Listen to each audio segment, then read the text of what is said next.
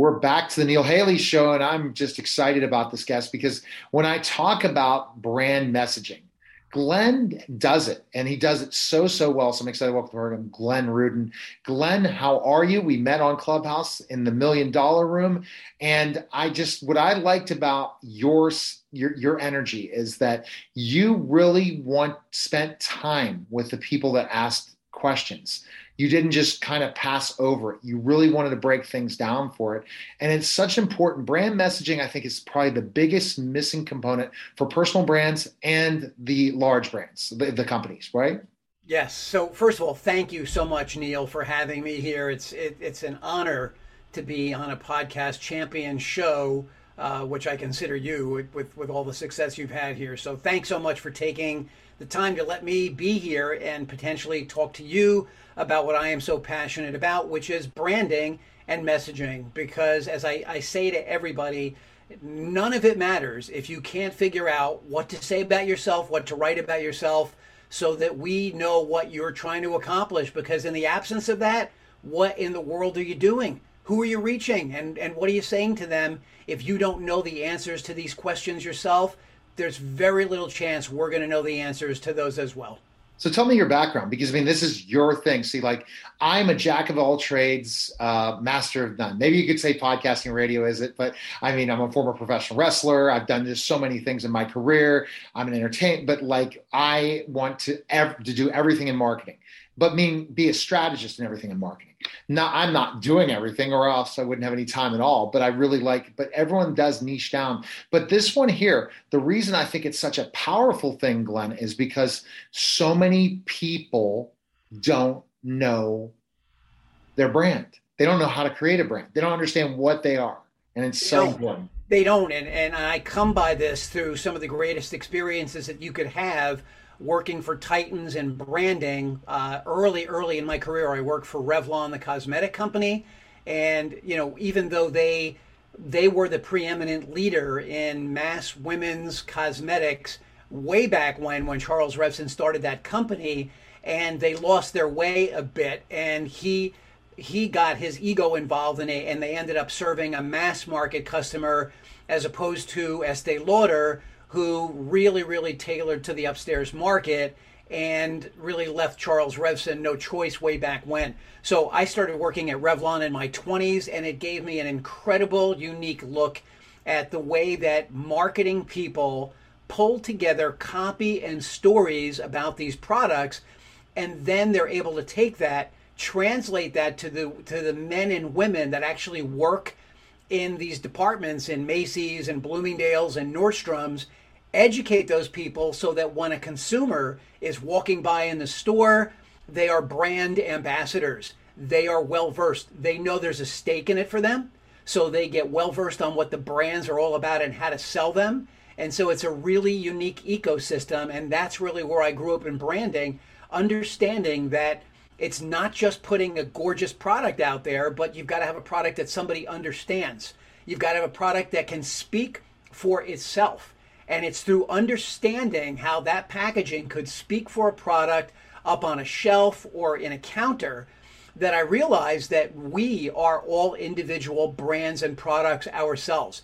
And it's really just a question of how we position ourselves literally on the shelf of life that determines whether or not somebody's going to want to really pick us up, look our label over, and hear what our story is. Brand messaging, but see, you're Madison Avenue, meaning thinking of when you mention these kind of products, you think about specifically enough these big companies. They don't go and say, okay, let's figure it out, the CEO and the people in the boardroom. No, we're going to hire experts that understand exactly what we're talking about. We're talking big companies. So you worked in the corporate world. What made you want to go on your own, Glenn? Were years working in the corporate world? I spent probably about a dozen years working for various corporations. And one of the things I really wanted to do was I was really intrigued by the manufacturing side of the business, how all of that came together.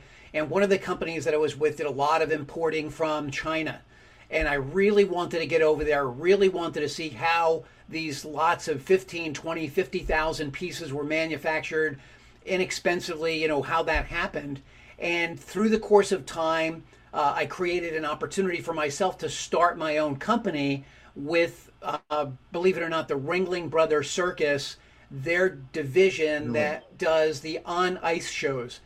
So if you've ever been to a Disney on Ice show, that license is held by Ringling Brothers Circus, who are the masters of in-venue entertainment. And working with them through the course of about half a dozen years, I created about 600 different products, everything you could think of, from the simple t-shirts and hats to light up toys, mugs that would be used to sell drinks and flavored ice balls, swords that talked, plush dolls, you name it. So I got an entire university of product development expertise by getting to go over in China and working directly on factory floors and understanding how that whole process happens so that I could bring it back and then figure out, okay, now when I create a brand, how am I going to be able to manufacture that? What is it going to look like? What's the labeling going to be? How is it going to speak for itself when it gets up on a shelf? And again, looking at that process and figuring out that people are products too. Yes. So when you talk about branding, Neil, you've got a brand. Your podcast has a brand. You are a product on a shelf. It's the shelf of life. And where people decide to pick you up or not pick you up all has to do with the messaging you give out, starting with nonverbal brand messaging about yourself. Then when you say hello, do we like the way you sound? Then when we take a look at you, of course we like the way you look. But of course, then that's all part of the equation, right? That enables somebody to decide, yes, I want the Neil Healy product, or I don't want it. And that's a great point. And that's the missing component in so many different people, is that thing. But you talk about that. I remember the days when I was wrestling in minor leagues of professional wrestling, and I sell the merchandise. Sell all the different things from WWE, WWF stuff to WCW stuff and all that. And we just know what products are going to sell, what they want at the shows. Oh, whenever there are wrestling dolls on sale, we're picking those up. We'll double and we'll sell the price for double. But when you have an audience, so the message has to be there, but then the audience has to be there. So there's just so much to it. But if you don't have the brand messaging, you don't have a brand, people are not going to buy it. And so you did that, which seems really interesting. But were you a consultant when doing that stuff in China and all that?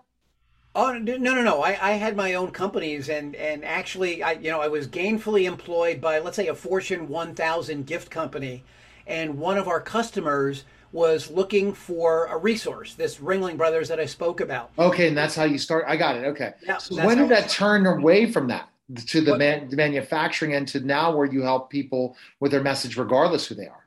Well, because about 4 or 5 years ago, I started doing some real heavy-duty networking in the New York area where I live. And I started realizing that most people are clueless when it comes to their own personal messaging. Now, I'm still in the manufacturing game. I'm working on some really interesting projects for, one of the big convenience store chains out west. I'm working on an individual project for a woman. It's an emergency signaling device. I've got a key client that I do science education toys for. That market's slowed down a bit because of COVID, but I'm still deeply in that space. But because there's not as many customers in that space, or the ones that are there know what they're doing, I'm always looking for more. There's always another inventor that's looking for advice on how do I manufacture my stuff overseas. I'm always looking for those inventors and people that need help in that space. But what I realized was that, again, people are products themselves. And so as I was going to these networking events, I realized that people had a very hard time with a number of things. Number one, public speaking. Yes. Number two, personal imaging. Number three, nonverbal branding. Number four, understanding how all three of those items pull together in this package of who is Glenn Rudin, who is Neil Healy. And if all those things are not in concert, the way you look, the way you sound, the way you appear, your posture, if all that stuff is not in concert, then we just simply move on to the next person who gets to speak. We're like, we don't understand what he's about. You got to differentiate yourself. You got to blow people away. And that's what Clubhouse brings to the table is it's your voice. And if you don't get over in the first 3 minutes, you're done. And when the rooms grew, I don't know if the algorithm's changing or not. This weekend I'll do some more studying on it. I just saw a totally different animal after I took a social audio break for a couple weeks, which I called in the Club Pod room, which we grew to a pretty good size room on Saturday. I called it social audio. So when pod fade, I called it social audio fade. So I got to that point in the summer after 6 to 7 months. It was getting old. Same old, same old. I walked away. Then I come back. The algorithms have changed. So that's the other thing about in anything you have to look at. If it doesn't work now, where are we going to kind of pivot? Like COVID now. People are going to have to pivot again. And this is where they're going to need someone like Glenn to give up the right messaging so that when they get their product or service out there, it's so, so important. And so I'm loving that where you figured that out and said, I'm going to pivot a little bit. I'm going to help people and all that, because the biggest problem is they can't speak. They don't know where they're going, what direction to go. And you saw it so much on Clubhouse where they'd speak for 2 minutes, but they'd have no idea what they're speaking about their brand at all. Yeah, what's really interesting is I can't tell you the number of times, and I'm even talking about with professional speakers at the National Speakers Association, where I'm a member of the New York chapter, and I've been going for years. So these are professional speakers. These are people who get paid big money to speak for a living. And during breaks, I would say, hey, tell me, what do you do for a living? What do you speak about? They would go on, forget 30 seconds because they're speakers. Once you pull the string, they just go running, running, running. After about 2 minutes, I'd say, listen, I honestly, I have to stop you. I have no idea what you're speaking about. I really don't understand what your topic is. And they would, look at me kind of funny, a little bit of a deer in the headlights thing.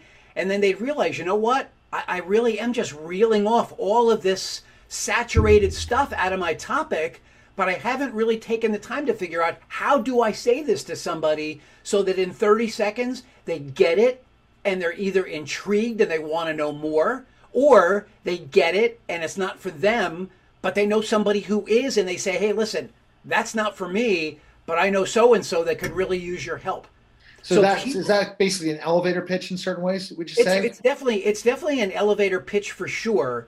But even before it's a full elevator pitch, it's just even a 10 or 12 second introduction. Most people start out with, hey, I'm Glenn Rudin. I'm from East Northport, New York.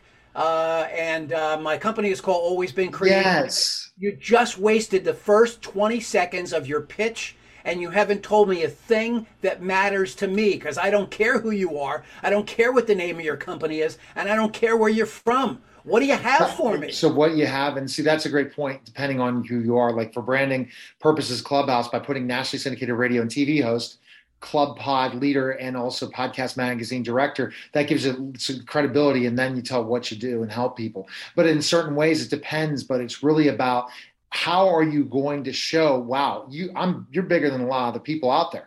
How are you going to say that wow factor? But if it's somebody else and their expertise level is, I help people make money online through SEO, you better say that in the first 5 seconds of your pitch. And that helped hundreds of people increase their traffic on their website and conversion.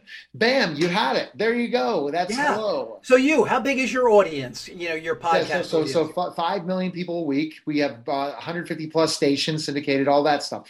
I could say that stuff, but again, they're going to find that in the bio on Clubhouse. But if I'm going in a 2-minute pitch, but what am I trying to sell people? And that's the big thing. What makes me different? What makes me special? That's what you have to sell to people in 30 seconds or less. And that's hard, because you could throw it in so many different directions if you're a jack of all trades, master of none. So you want to get that in.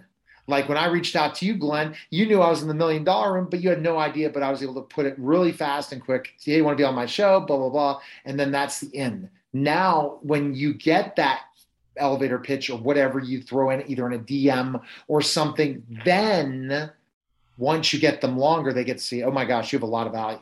You can bring a lot to the table. Now we're engaged. And so the first mistake is the first one that I told you about, where people start with name, rank, serial number. I don't care, right? Doesn't really matter to me.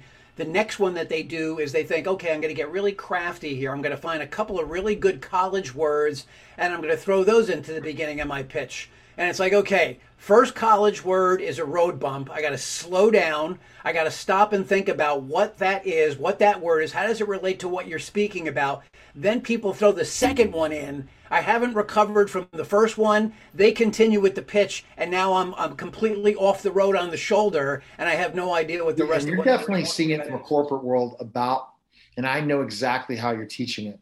You look at what's the value proposition they have and what pain point are they fixing. And if you're not putting that in your elevator pitch, then that's it. Like I talked about a new elevator pitch. I help people build websites either for their business or for clients in 5 to 7 days with a system. That's a differentiation. If I have about 60 of those different things I can do, but that's the pain point. I help people increase their following on social media with no following at all with this system of processes. And then you don't have to worry about it. But that's the thing. That's what you need to bring if you're giving an elevator pitch.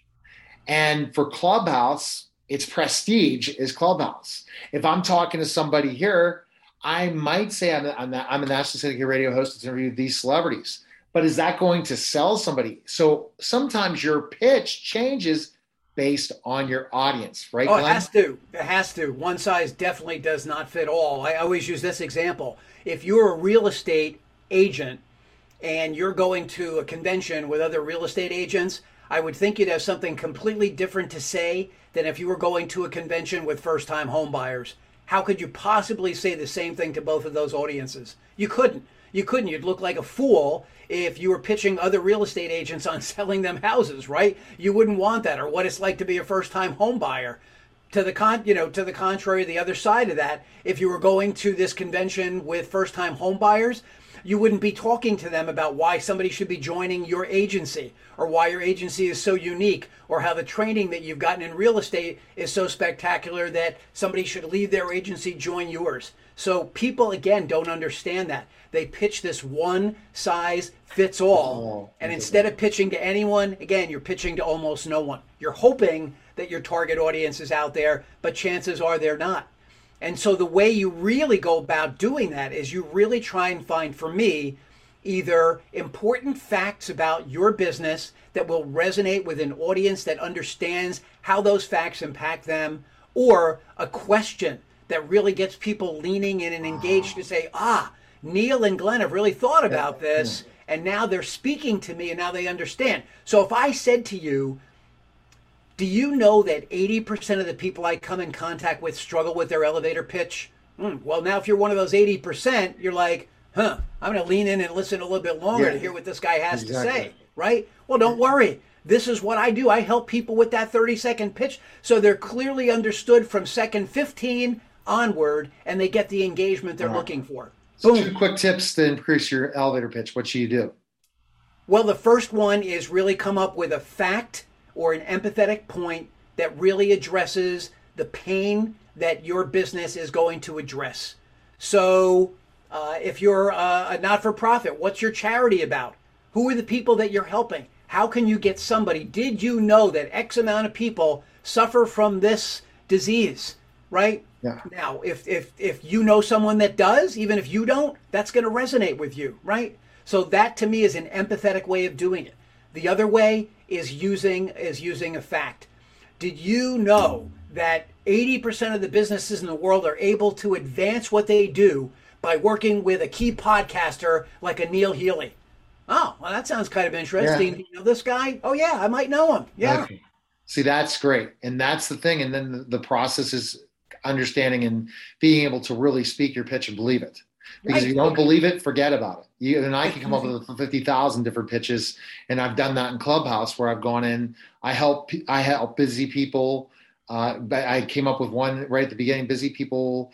I help successful people grow their social media and traffic based by this. So I came up with something, I forget what it was, but meaning you have to address what audience you're speaking to and how that audience changes. And those are great tips. Glenn, where can people connect with you? Where's the best place they can go check you out? alwaysbeencreative.com for sure. Glenn Rudin, GLENNRUDIN. I'm an easy search, and I'm a really active participant on LinkedIn, which is to me where everybody should be doing business today. I'm a regular poster on there. I love connecting with people. I love sharing stories. Every week I actually do a song for the week, and I tie that back into my content. On Mondays I do a quote for the week, tie it back into my content, and I happen to love LinkedIn. Now I'm starting to get a little bit of a following on Instagram, but for me, it's all about LinkedIn or alwaysbeencreative.com. You can find me at both of those places, and I respond like crazy to whoever gets in touch with me. And I think LinkedIn is going to be back to, we're going to be back to the networking days, even though social audio was such a big trend. I think that I told people push all these other networks because everyone's not pitching them. Everyone's going to Clubhouse. All the marketers are flooding it. Go back to LinkedIn. Go back to Facebook. Go back to those places, come up with a way that you're going to be able to network and connect with people and get them on the phone. And then that's when your job comes to place. So we appreciate it. Yeah. We appreciate it. Mention quickly too, I do have a book coming out in September. All right. That's called A Brand in Your Hand. And this book is a serious business book, but it's written in a very easy way for people to comprehend because it is all written in rhyme like a Dr. Seuss book. But it's a real working book, and it's got real worksheets in it. It's all done with gorgeous color. I love it. Yeah, but it's really different. It's breakthrough. In business and life, we may judge things in a hurry, and you'll lose us when your brand message is blurry. So read these verses for helpful direction, and your brand will look great when it's under inspection. I love it, Glenn. Well, we're going to definitely connect. Appreciate you coming by. And that was an interview with Glenn Rudin on the Neil Haley Show. Take care.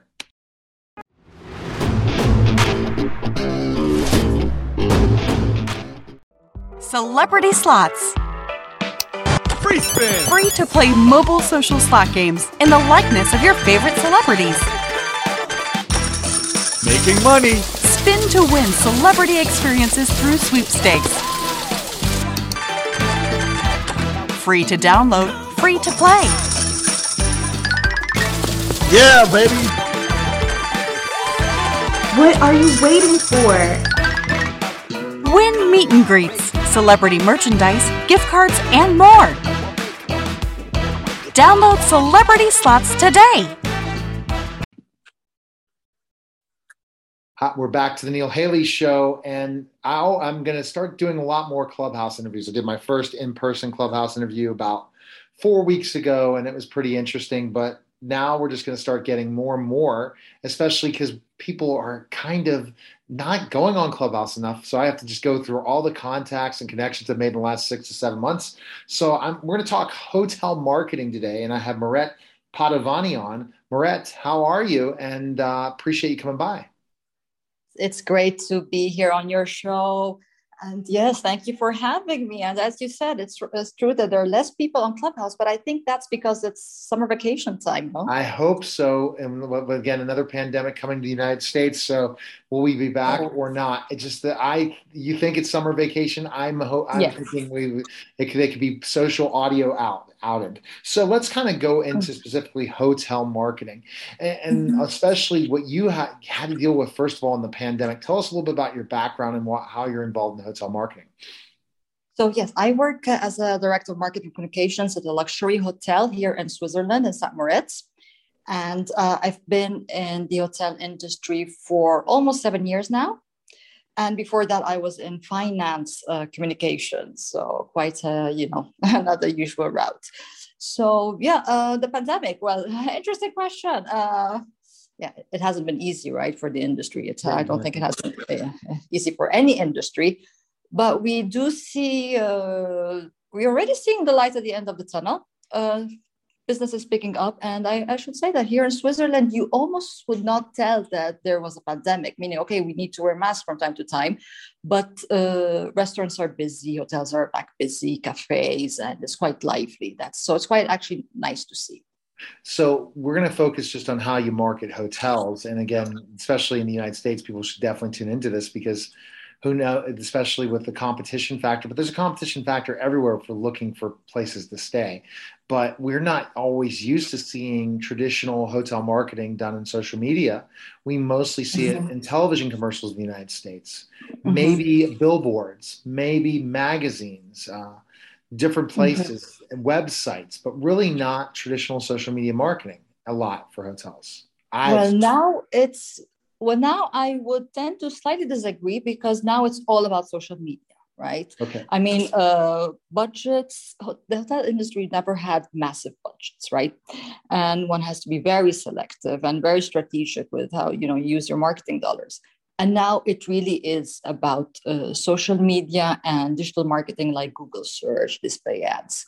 But if we focus on social media, the interesting thing is, because I like hosting, right, clubhouse rooms on hotel marketing, and something that always comes out is that hotels, we always tend to focus for one reason or the other on two networks. It's always Instagram and Facebook. Facebook, Instagram. For some reason, we tend to ignore the other networks, but I think that is about to change or slowly changing, right? Because we realize that people might, there are people on other networks. So hotels are slowly understanding that, if you want to target especially younger generations, the new generation of travelers, then you need to be on social media first thing. And then you need to be on different platforms. For instance, TikTok, YouTube, Pinterest, Snapchat. So slowly we're getting there where hotels are also, studying other networks.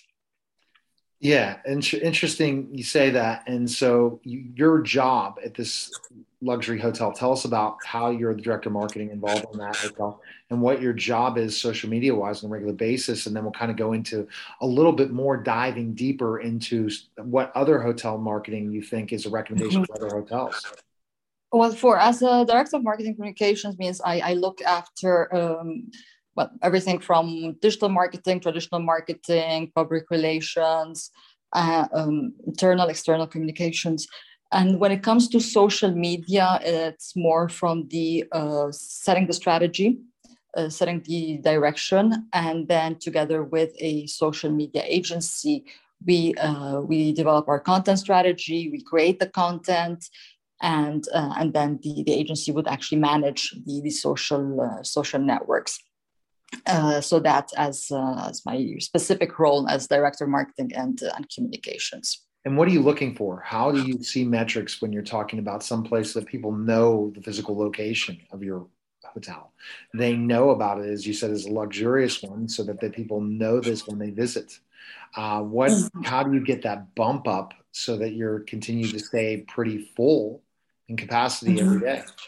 Well, I think it's super important to always be active, right?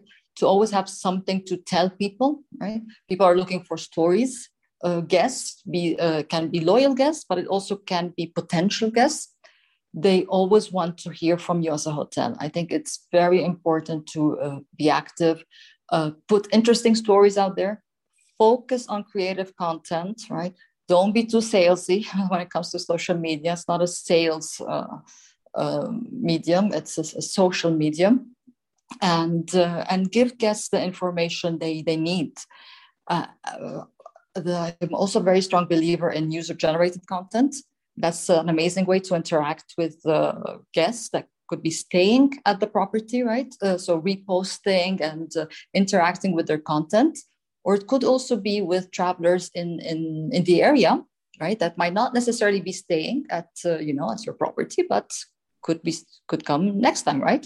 So I think it's very important to interact, and these are the metrics that I also look at, like how much user-generated content and how much interaction users have had. That's such an important thing businesses have a problem with is once the content goes out, how do you make sure that people see that you're a brand they know, like, and trust? So when they take a picture at the pool, or they take a picture in the restaurant, or they take a picture, in the lobby, that's tagged with your branding, so that your team identifies that, and especially on Instagram, either saves that post or comments on that post, so that you're getting more and more people to visit your profile and follow you because you're engaged and you're checking it on a regular basis.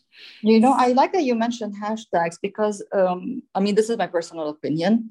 Hashtags are not as relevant, for instance, as geotags or actually tagging an account.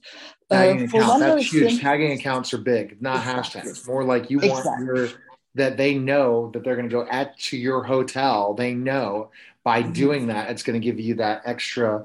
And boost. They do that. Mm-hmm. And they do that. Interestingly enough, one doesn't have to repeat it. They do tag and geotag. When it comes to using our branded hashtag, not really, but that's okay. That's okay. And do you feel that you're ahead of the rest of other hotels around in your region when it comes to how you're running social media marketing? Yes, the numbers do speak for themselves because we have a very big following, following base, and we are quite active. Being active doesn't mean posting every 5 seconds. No, right? That's right. Exactly. People make the mistake. Active's one post a day, but making sure that you're constantly engaged in the comments. You're constantly. Not even once a day. As a hotel, I would say 3-4 times maximum per week. Okay. Mm-hmm. Yes, I wouldn't post every day to give the content the time to get likes and. Did you say 3-4 times a day or a week? No, a week. Week. That's what I thought. Yeah, that's what people miss the point.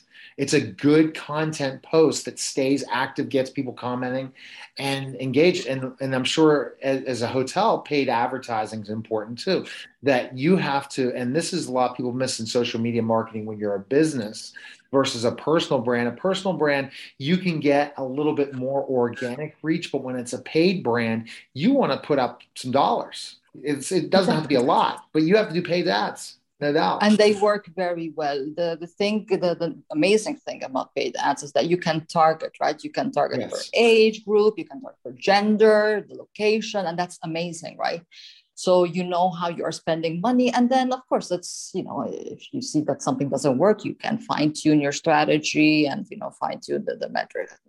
You can make it work. I'm a big fan of paid ads. It goes back to your client's budget. If you have a big budget, or a decent sized budget, you're going to always have success in social media because it's paid advertising. And I think thanks to Clubhouse, paid ads are so much lower expense with result in Facebook and Instagram than they ever were before social audio. And that's great for, I think that's what I've been seeing in the paid ad game. So what about why Clubhouse? Why are you trying to give back to hotel marketing for not just, because your hotel is the most important thing to you being the director of communications, and that why are you trying to help other hotel people market and at least give them some tools for them? I am a massive believer in community, and building a community, building a network of trusted people, of talented people. I have met so many amazing people on Clubhouse. I have learned so much. Like I have a notebook full of notes just from Clubhouse rooms, right? I have learned a lot, for instance, about Pinterest. Yeah, I was quite ignorant about Pinterest, so I knew what it was. Okay, and you pin some pictures, but now I've learned so much on how you can use it. Oh, it's amazing. Yeah, exactly. I think the opportunities to network, connect, and I know that network sometimes has this negative connotation, but I don't. I really think it's a very positive thing, actually. Getting to connect with like-minded people. And it's always about giving back in the end. You give and you take in life, right? And your hotel marketing, you want to help not just people in your country, but all over the world about absolutely. And not only marketers, but also content creators, also maybe other hoteliers who are not necessarily in marketing, but they're very interested in learning more about marketing, right? I don't think only the director of marketing needs to understand marketing in a hotel. I think everyone in a hotel should understand marketing, right? The front office director, housekeeping director, everyone should understand marketing. That's great. And I've seen a lot of interests from people who are not marketers but do work in hotels who want to understand more. And I think that's just admirable. And here's the last question for you. So your club, you have a club on Clubhouse, right? For hotel marketing. What is that called? Hotel marketing. Very good. So you used exactly the right keywords. Now, when is Mirette going to do a podcast for her hotel? That's what I'm waiting to hear. Well, I have a LinkedIn live show. Yeah. It's not the same thing as a podcast. That's true. Maybe because I'm a little bit lazy, I think podcast requires a lot of effort. Although that's another thing I learned from Clubhouse, that you don't need that much, investment to start a podcast. But well, you never know. Stay tuned. Maybe it might come soon. Who knows? For sure. So where's the best place to connect with you, learn more about you and stuff? Where can we go? I think Clubhouse is an amazing place. Clubhouse, the Hotel Marketing Club, but also on Instagram, just my name, Mirette Padovani.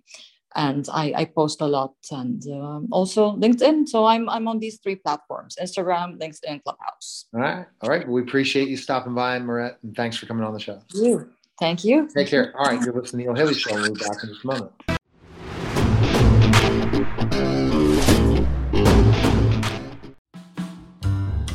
Please listen to the Forletta podcast.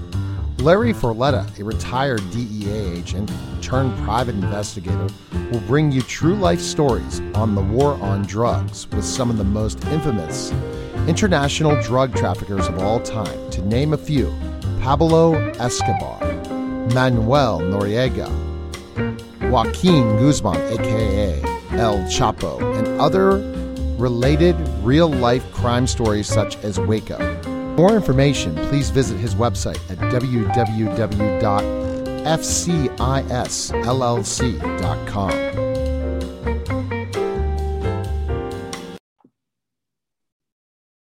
Hi, everyone, and welcome to the Photographic Memory Podcast. I'm excited to welcome the program Dr. Shannon Panzo. Dr. Shannon, what's going on? How are you? Oh, I'm doing just fine today. I've invited a couple more of my local friends to stand in the background. I hope you appreciate the sulfur-crusted cockatoos. They visit quite often. Sometimes in my what I call my front yard, I'll have up to 300 of these little buggers picking out onion grass. So yeah, they're quite entertaining. We love it. We love the different backgrounds. We have Dr. Shannon Panzo is a photographic memory expert, a brand management expert, and he does mentoring. Go to zuxpro.com for more information. We're going to talk about homeschooling. And we saw what happened, that everyone was being homeschooled during parts of certain things. But now the importance of homeschooling in a lot of ways is important, because I feel that you could take control of your education at home and have a little bit more of direction in certain ways, especially if you have the knowledge base to homeschool and understand it. Well, we have been given a great opportunity to break the mold away from public schooling and all this parochialism that has been generated over many, many years of schooling. Okay, we have had this opportunity given to us, almost forced upon us, to start doing homeschooling for our children, the most important members of our families. That's definitely the children, because you want to have good children, and you want to raise good children, and you want them to be prosperous in their lives. So whenever it comes to the opportunity this has given us, then we need to take advantage of this opportunity and really take the bull by the horns and start teaching our children how to gain wonderful levels of information, tons of information, be better decision makers, be confident in their world, all the things that the schools do not teach. And this gives us great opportunity to do just that. So how, Neil, how do you think what I teach for homeschooling, how do you think that relates? Well, it's going to be, because it's, again, self-directed. It's something that they can do on their own, and they increase their knowledge base and are much more successful learners after taking ZuxPro. Okay. Well, let's talk about the parent that has the job of doing the homeschooling. Well, most of these parents don't actually, they look at this situation, they go, gee, I don't have time to do homeschooling. Well, guess what? We can show you how to actually get more out of and become more effective and efficient at doing homeschooling. Because whenever a person learns mental photography, which both you and your child would learn mental photography. Once you learn mental photography, which taps into your natural photographic memory, which you have from birth, well, then it's so much easier and so much quicker to gain huge amounts of knowledge so that you can quickly and easily get through the homeschooling. It makes a lot more sense, don't you think? It totally does. Okay, so we're gonna make this a little bit short. There's a little bit of information, not specific to homeschooling, but I'm sure that you'll see how this can be applied to homeschooling. If you do go to zoxpro.com, that's zoxpro.com, you'll gain a lot of great information there. There is, and pay attention, there's tabs up above as well that are just full of information. You can get Einstein's Distraction Index, which teaches you how to concentrate, something else that is not delivered in school. So you can get that one for free. And it's just a matter of you going up there and learning more about it.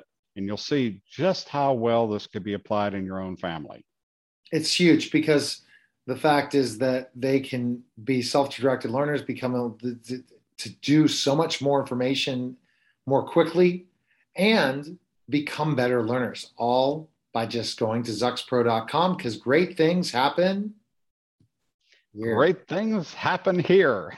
And so go to zoxpro.com right now, follow Dr. Shannon on all different social media platforms, and make sure you like and share this video because photographic memory is here. It can be taught and only through ZuxPro. So take care, Dr. Shannon. I appreciate you coming by. Have a great day. All right. That was the Photographic Memory Podcast. Take care.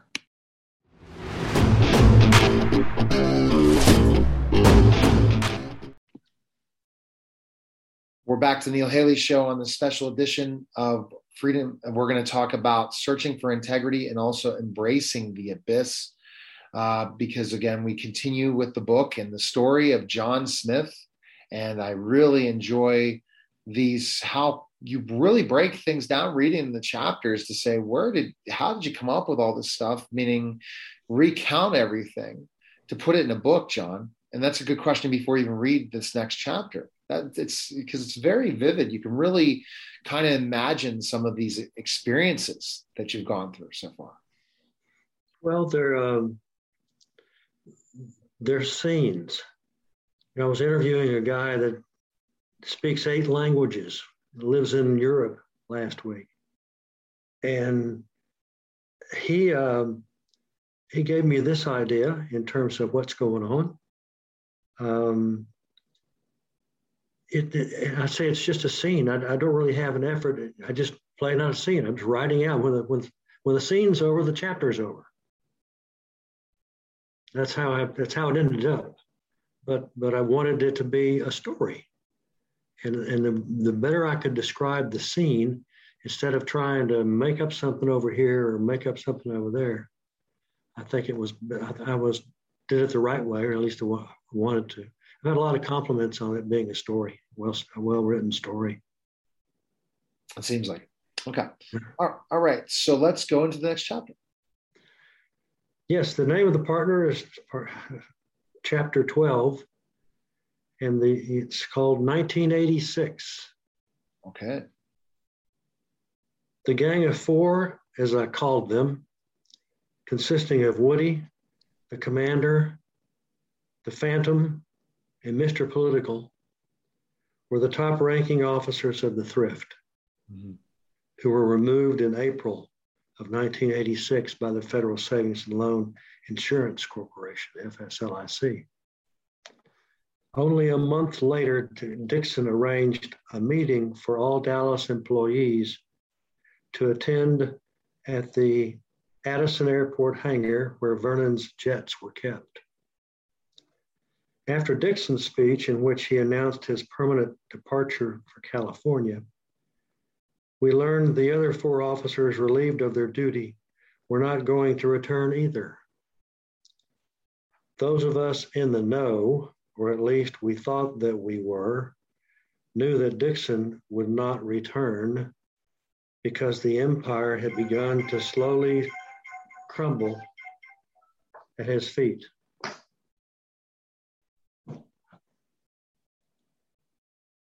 And it was crumbling at his feet. It seems like he made a reference about riding off into the sunset to create some emotional drama. But attention spans were dwindling in the near 100-degree heat. There was no air conditioning in the hangar, just us and the planes.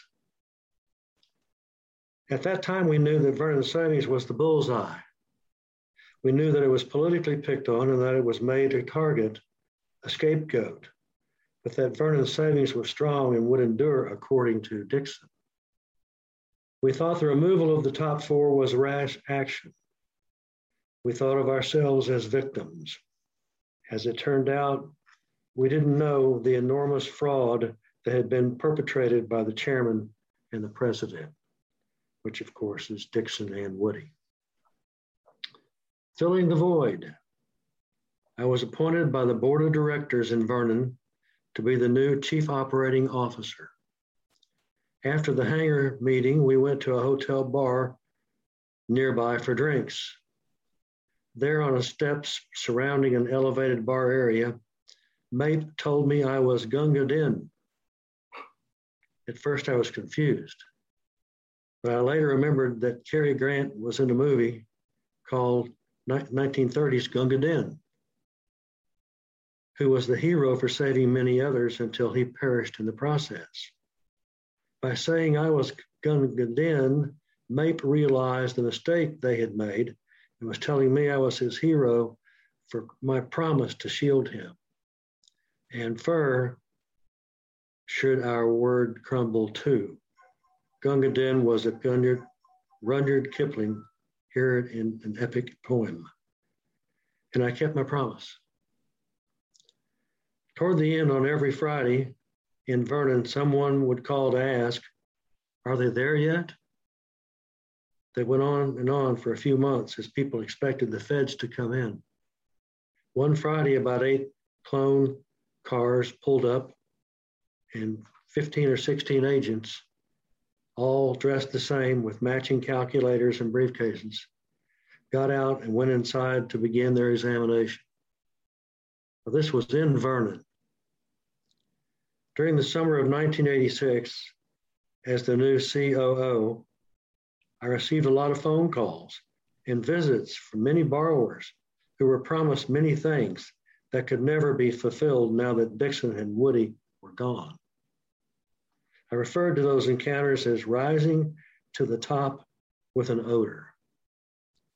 I referred to these encounters seriously as rising to the top with an odor.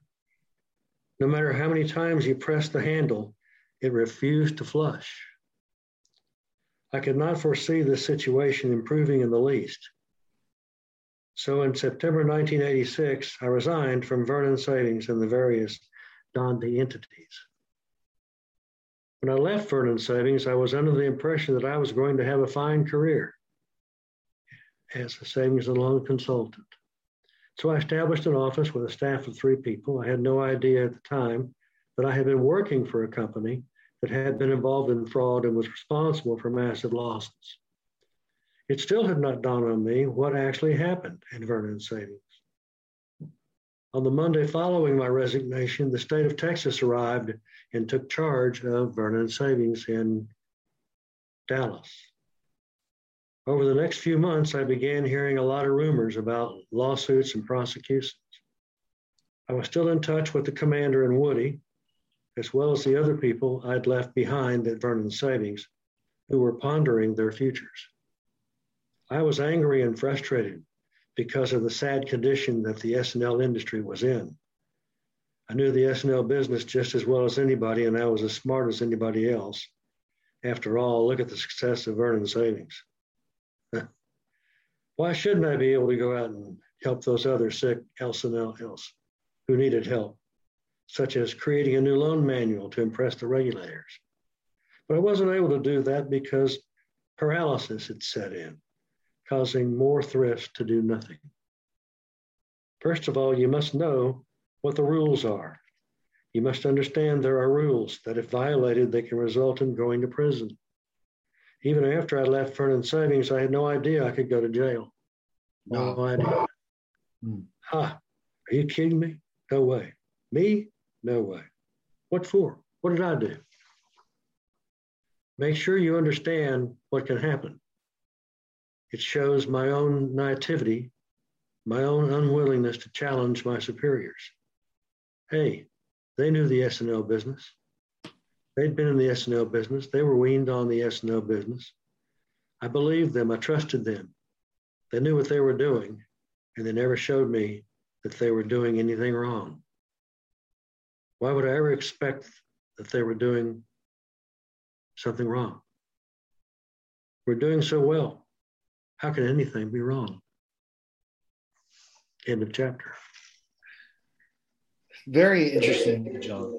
I'm thinking about things, John. When I'm listening to you talk about this in a way, I'm like, wow, you thought, what made you, what was the reason for resigning? What kind of gave it to you want to go on your own and leave? A lot of rumors. And I didn't want to be there in case they came up and said, okay, who's your chief operating officer, and have somebody put handcuffs on me. I was not interested in that. That's something I thought about that could happen. And like I said, to the borrowers that had all been made promises, now guess who they called? They called me. You. I'd take probably 5 or 6 calls a day. And I have grown men on the other side of the line just, bawling their eyes out. I'm going to prison. What did they promise me I wouldn't do that?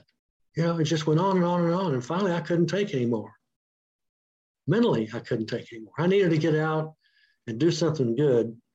And I already had a couple of clients, one in Louisiana and one in Austin, to provide something that they needed. They had been told by the Federal Home Loan Bank Board, you have to have this loan manual, within 90 days. So there was a new customer, and it was good. I made some new friends, but it also took me away from that. It's more than an era. It took me away from just the past, the recent past. Removed me from that. Wow. Listening to this, and it's tough, and you're moving on. You say till we get to the next chapter, you think you have your own business now. You're becoming an entrepreneur. You're going to build your own clientele base, and you don't have to deal with this garbage anymore. And it felt like a weight was lifted off your shoulders. It sounds like at that point. That's right. I'd never wanted to be the chief operating officer. Didn't ask for it, didn't want it. But I was the last remaining officer. All the others were on I can't say on their way to jail because they hadn't gone to trial yet. So walking away, you thought you washed your hands clean. There's nothing going to happen to you. That's right. That's right. Do you think it was an unfair thing? And we'll find out more in the book. Do you think it was an unfair thing that you were prosecuted, even though you did nothing wrong on your end except work for them? Yes. So, and even with lawyers, with everything, still, you had to be an informant to even have an opportunity in life, which is unfair in a lot of ways. A lot of people are put in positions that they didn't sign up for. Right. And do you ever think about it? If you had tons of money, you would have gone back and sued the government or state of Texas? That's funny. Sue the government. Never happened, No, right? no, never happened. Never happened, GI. Or sue the state? No. And your lawyers never had the opportunity to kind of say, I can defend you. This is you really didn't do anything wrong. Well, that's what the next chapter is about. Right. We're going to find It's out. about the name of the back, huh? We're going to find out next week. That's right. And people go by Embracing the Abyss right now by going to embracingtheabyss.com or check out searchingforintegrity.com. Check out his latest interviews. John, you're just interviewing such amazing people, and they really love part of that integrity. So people need to check out the podcast and the radio show on AM FM 247, but also on all the syndicated channels across the country. And really learn stories about how you point the questions to see their integrity, of amazing stories and amazing people that you're able to interview every week. Yeah, that's good. I liked it too. Yeah, absolutely. So go to those places, check out his social media, and we'll talk next week with another great episode of or chapter in the book. And I enjoy just hearing about it, but wow, I'm really asking these questions to say, well, come on now, John, you did nothing wrong. Why do they do this to people that did nothing wrong? Why are people put in circumstances where they did nothing wrong, and then it just happens, and then they end up being part of a firestorm? And we're going to find that out next week.